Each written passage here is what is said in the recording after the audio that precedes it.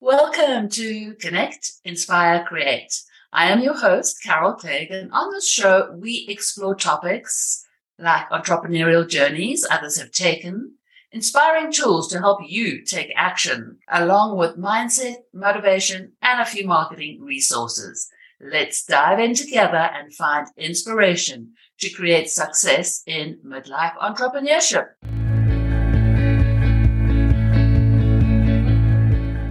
Whether you're an aspiring entrepreneur or a seasoned business owner, this podcast offers practical advice and interviews with successful, inspiring women entrepreneurs.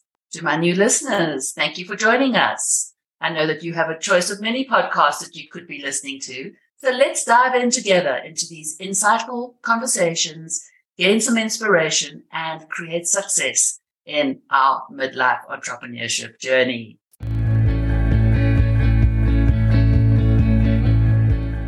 In today's episode, we are going to be chatting about how to create a reading focus in this ADD world and some expertise from my guest on speed reading. So I would love to introduce my guest to you today, Abby Marks Beale. Abby, hi, hello. Carol, thanks so much for inviting me. I appreciate it.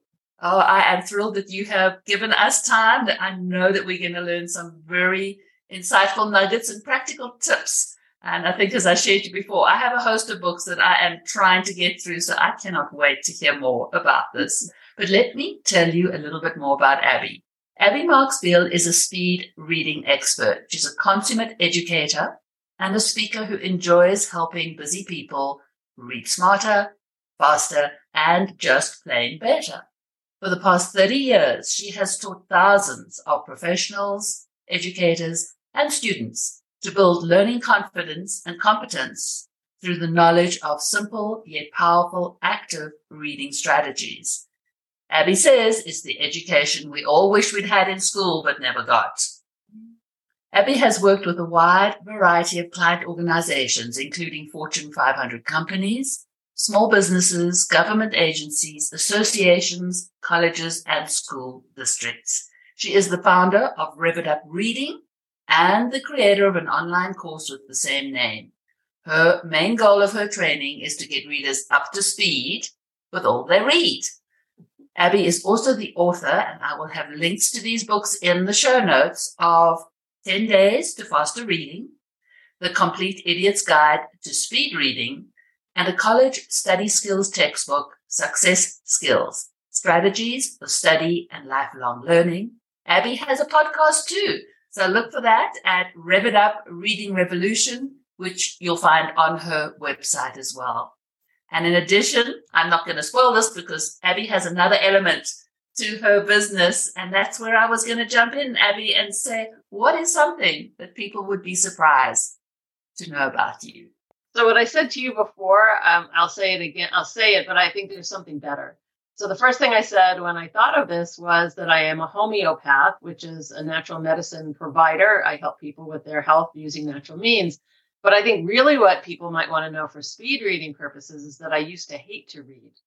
Oh, wow.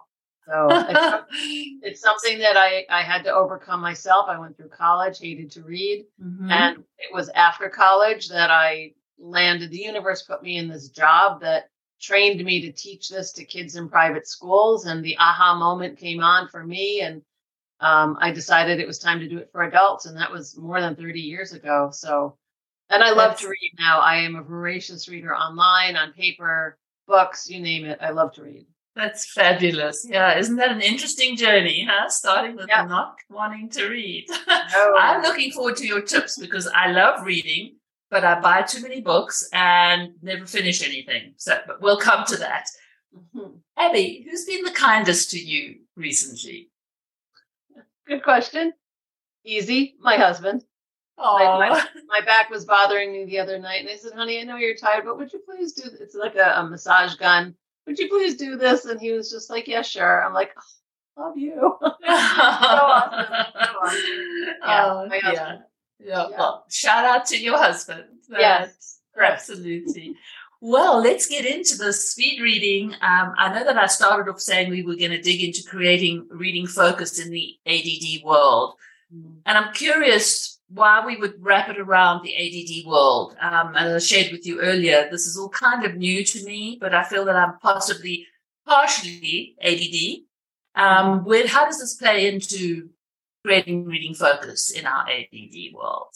Oh, it is so challenging. And it has even been a challenge for me as well to be able to, focus when I read. And so what's happened since the computer came on our desk sometime in the mid 1990s, that all of us are like twitching because we have dings on our email, then we have our cell phones, the texts and the phone messages and the notifications. And it's like we're constantly, it's like Chinese water torture almost.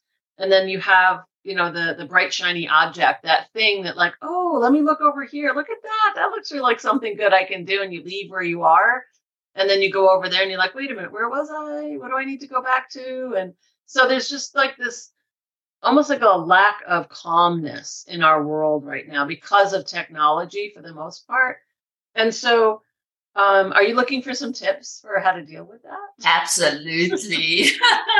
I wish I could say take a magic pill and it'll be perfect, but it's not.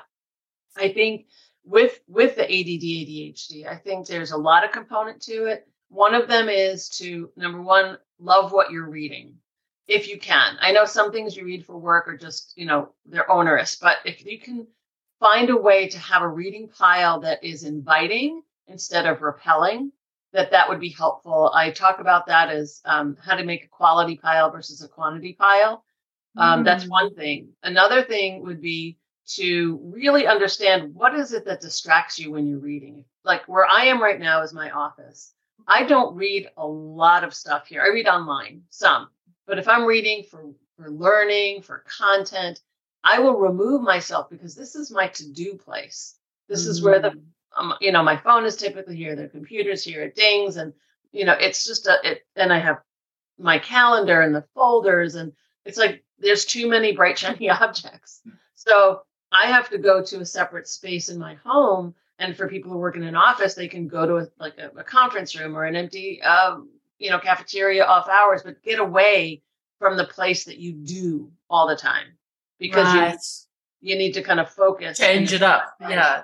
Change it up to a quiet, undistracting place for you. Right. And I love that idea of the two sort of piles of books of, choose something that's going to bring you joy that you want to read. And I do find on that note that especially for my personal reading, I don't waste time on something that's not going to work for me because I want to read and I don't get through what I have. So if it doesn't work, it's like torture trying to move your way through that. So that's brilliant. That's what's a really good tool to have to say no to that piece of material that you just go, no, I don't read. Yeah, but I need to try and find the special place to read. I think that would be very helpful to kind of be drawn to it and know that is my little area to be able to do that. And one more thing, if you don't mind, Carol, is that I think in this world that there is a real lack of mental calmness. There's a lack of it. And even in my training classes, one of the things I say, and I realize, look, guys, I am not, I'm not somebody that would normally do this, but I have to share with you the benefit of learning to monofocus. And that's usually done through mindfulness activities like meditation or yoga or Tai Chi or Qigong or anything that just slows the metabolism down so that that when you sit down to read, your neurons aren't firing in millions of places because that's all it knows. It knows it has to kind of calm down. So it's a training outside of reading, I think, that absolutely can definitely help with the monofocusing. No, I love that. That's calm yourself down and then you'd be open to being able to process and read. And I know you've got a host because I've listened to your podcast and I've looked on your website. But what is speed reading to those of us that don't know anything about it? So I've kind of created my own definition of it. It's not just reading as fast as you can and not understanding it because that's speed looking. It's really more, I call it a set of mindful, active, and conscious strategies that enable you to get what you need quickly from any reading material efficiently and effectively. So it's not about reading it super, super fast. It's about getting what you need in a very mindful, active, and conscious way. Those are my favorite words, Right. mindful, active, and conscious. So it's techniques is what I'm getting. So how does a person begin? How does a person learn how to adapt and bring in speed reading into their reading? It's one strategy at a time. What I teach in my programs, be it the online course Rev It Up Reading or be it in my books, is basically let's focus on one area at a time. Is it your speed? Is it what you're reading? Is it how you're reading? Is it where you're located? Is it what you're questioning, being critical of what you're reading? So you take it one topic at a time and learn a skill or strategy or two, and then build on that to the next one. I love that. Because it feels like a foundation of a building. Is you can't have everything all at once. Right. So it gives you confidence if you can attack the first session. Curious. You mentioned in the beginning that you said, reading was not your favorite pastime. So you got into this field? I did. I saw the need because I needed it. I certainly needed it. I went through college, hated to read. And it wasn't until a few years after that I finally got the training that showed it to me, but I didn't look for it. I never wanted it. It was just kind of came into my lap. The universe gave it to me. And I realized, wow, there's a huge market out there. There are a lot of people like me. And there still are, Carol. Absolutely. A lot of people that were like me that just for whatever reason, they just never took to reading, or somebody along the way basically shamed them into thinking they were too slow, or their teacher said, no, you're not reading that right. And so people just have these complexes. Some people, not everybody, for just the amount of information we have to read. There's just such a need. And so that was what drove me to be an entrepreneur back then was, you know what? People need this and I know I can teach it. Right. So that's where it started. Yeah. It just because it's quite sad when you think of all the wonderful things that are out there to be read. Oh, in all genres, whatever it might be, and to miss out on that. I mean, I know that my own dad hardly reads, and he's in his 80s, and I'm thinking, and occasionally I've bought him a book and what have you, but he's now bound to a wheelchair and he's not reading, and I'm thinking, oh my goodness, what joy you could have if you would give up that mental block that you don't like reading. Does he like listening to stories? Because you could try audiobooks. And that is something that I should try. Yeah. Because audiobooks are wonderful, to be able to use those when you're on the go, or I love listening to those to go to sleep at night. That's my favorite time. And the nonfiction ones are great when you go for a walk. So you can quote unquote read, even though you're not physically reading, but you're doing that professional development. You're learning, you're adding to your knowledge base. And that's where podcasts come in. That's, a beautiful Absolutely. thing. It's like reading, it's like people who are listening to this are like reading a chapter of a book right now. Absolutely. And then it ties back in with what you were sharing about mindfulness, because if you are going for a walk and then you've quietened your mind, and you can focus on what you're listening to. Yeah. So you did share that there is something that should never be read quickly. I'm curious. What might that be? I think, if I remember, there's 5 things. The Bible.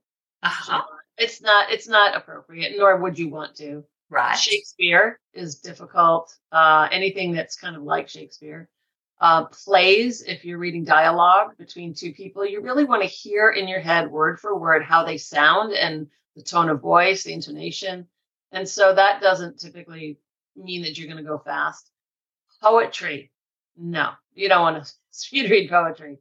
And then the last is the only time you should read slowly, actually, is when you're committing to memory something, but not like people. I think about college students and like chapter 7, they have to learn it. Right. And they immediately start to memorize it. They try to memorize it, yet they don't even know what the chapter's about. They don't have the framework. They don't know what's talked about. They just think, I got to commit this to memory. So they start reading paragraph 1 and thinking, I got to remember this. It's like, you got to start with the bigger picture and then go into all the detail. So studying is a slower method for sure. Right. Committing to memory, but it doesn't mean it should be right off the bat. So those are the main 5 things that typically should slow you down. I'm just thinking as you're sharing that about the studying. So would advice be to read that chapter and then come back and reread it? Or come back and decide, what do I need to know the most? Not everything is equal. So you might need vocabulary or something. To stop that side of your brain that's trying to memorize and everything. Allow it to be and come and read and then come back at it and take another approach. So I wanted to ask you, Abby, if you wouldn't mind, I've had a look on your website and I've listened to your podcast and just wanted to share with our listeners a practical application. We were talking about peripheral vision and how important peripheral vision is. And perhaps I should let you just explain, why is peripheral vision important? And then I'd love you to walk us through something. Sure. So I actually have two things. One is peripheral vision for sure. And peripheral vision is what you see when you look down at a page. And so what I suggest to people is when you're, especially if it should be printed, you could do it on your computer, but have something in front of you. And then just put your fingers around one word, just one word, and stare at it. Don't move your head, and then slowly move your fingers apart and just still see how much can you see on the periphery as you're bringing your fingers apart. And you'll find that you probably are seeing more than you thought. But then as you start to stretch your eyes, and you can do it in several ways. One of them, very simply, is to just take your eyes and go to a point on the left side, and then on an equal level, go over to a point on the right side. But don't hurt your eyes. It shouldn't hurt to go that far. Some people go, I'm going to go really that far, or really the other side. No, just go to a point on the left and then across, directly across on the right, and just learn to go faster, almost like a ping pong ball, going back and forth directly across a straight line. And it starts to stretch the eyes. And then put your fingers back on the page and just see if maybe you can see another letter or two as you're looking down. And the reason to do that is the more that you can pick up for each time your eyes stop on a page, the more you're going to be able to read, and you'll be able to read faster. Faster. So, fantastic. So that's a part of it. And on my website, I have a sneak peek, which is how to read my favorite exercise called Discipline Your Eyes. And I walk you through, how do you read this way? So you can also get that free education. So wonderful gift. I will make sure there's a link to that. And then I know you had something to do with the white card. This is my favorite, and anyone who's listened to me in the past knows this is my favorite. It's called the white card method. And so when I teach this concept of using your hands or a card to read with, I end up with my favorite, which is the white card. And I say, so imagine you have a 3x5 blank white card in your hand. And I say to you, where would you like to put it on your, let's say, your magazine or your newspaper, on the text? And most people would say under the line. They would put it right there under the line. And I'd say, if you're a person, a kid learning to read, that's great, because you're leaving open what you've already read. You're blocking where you're going, so you're not afraid. But as an adult reader or an experienced reader, that card has to go above.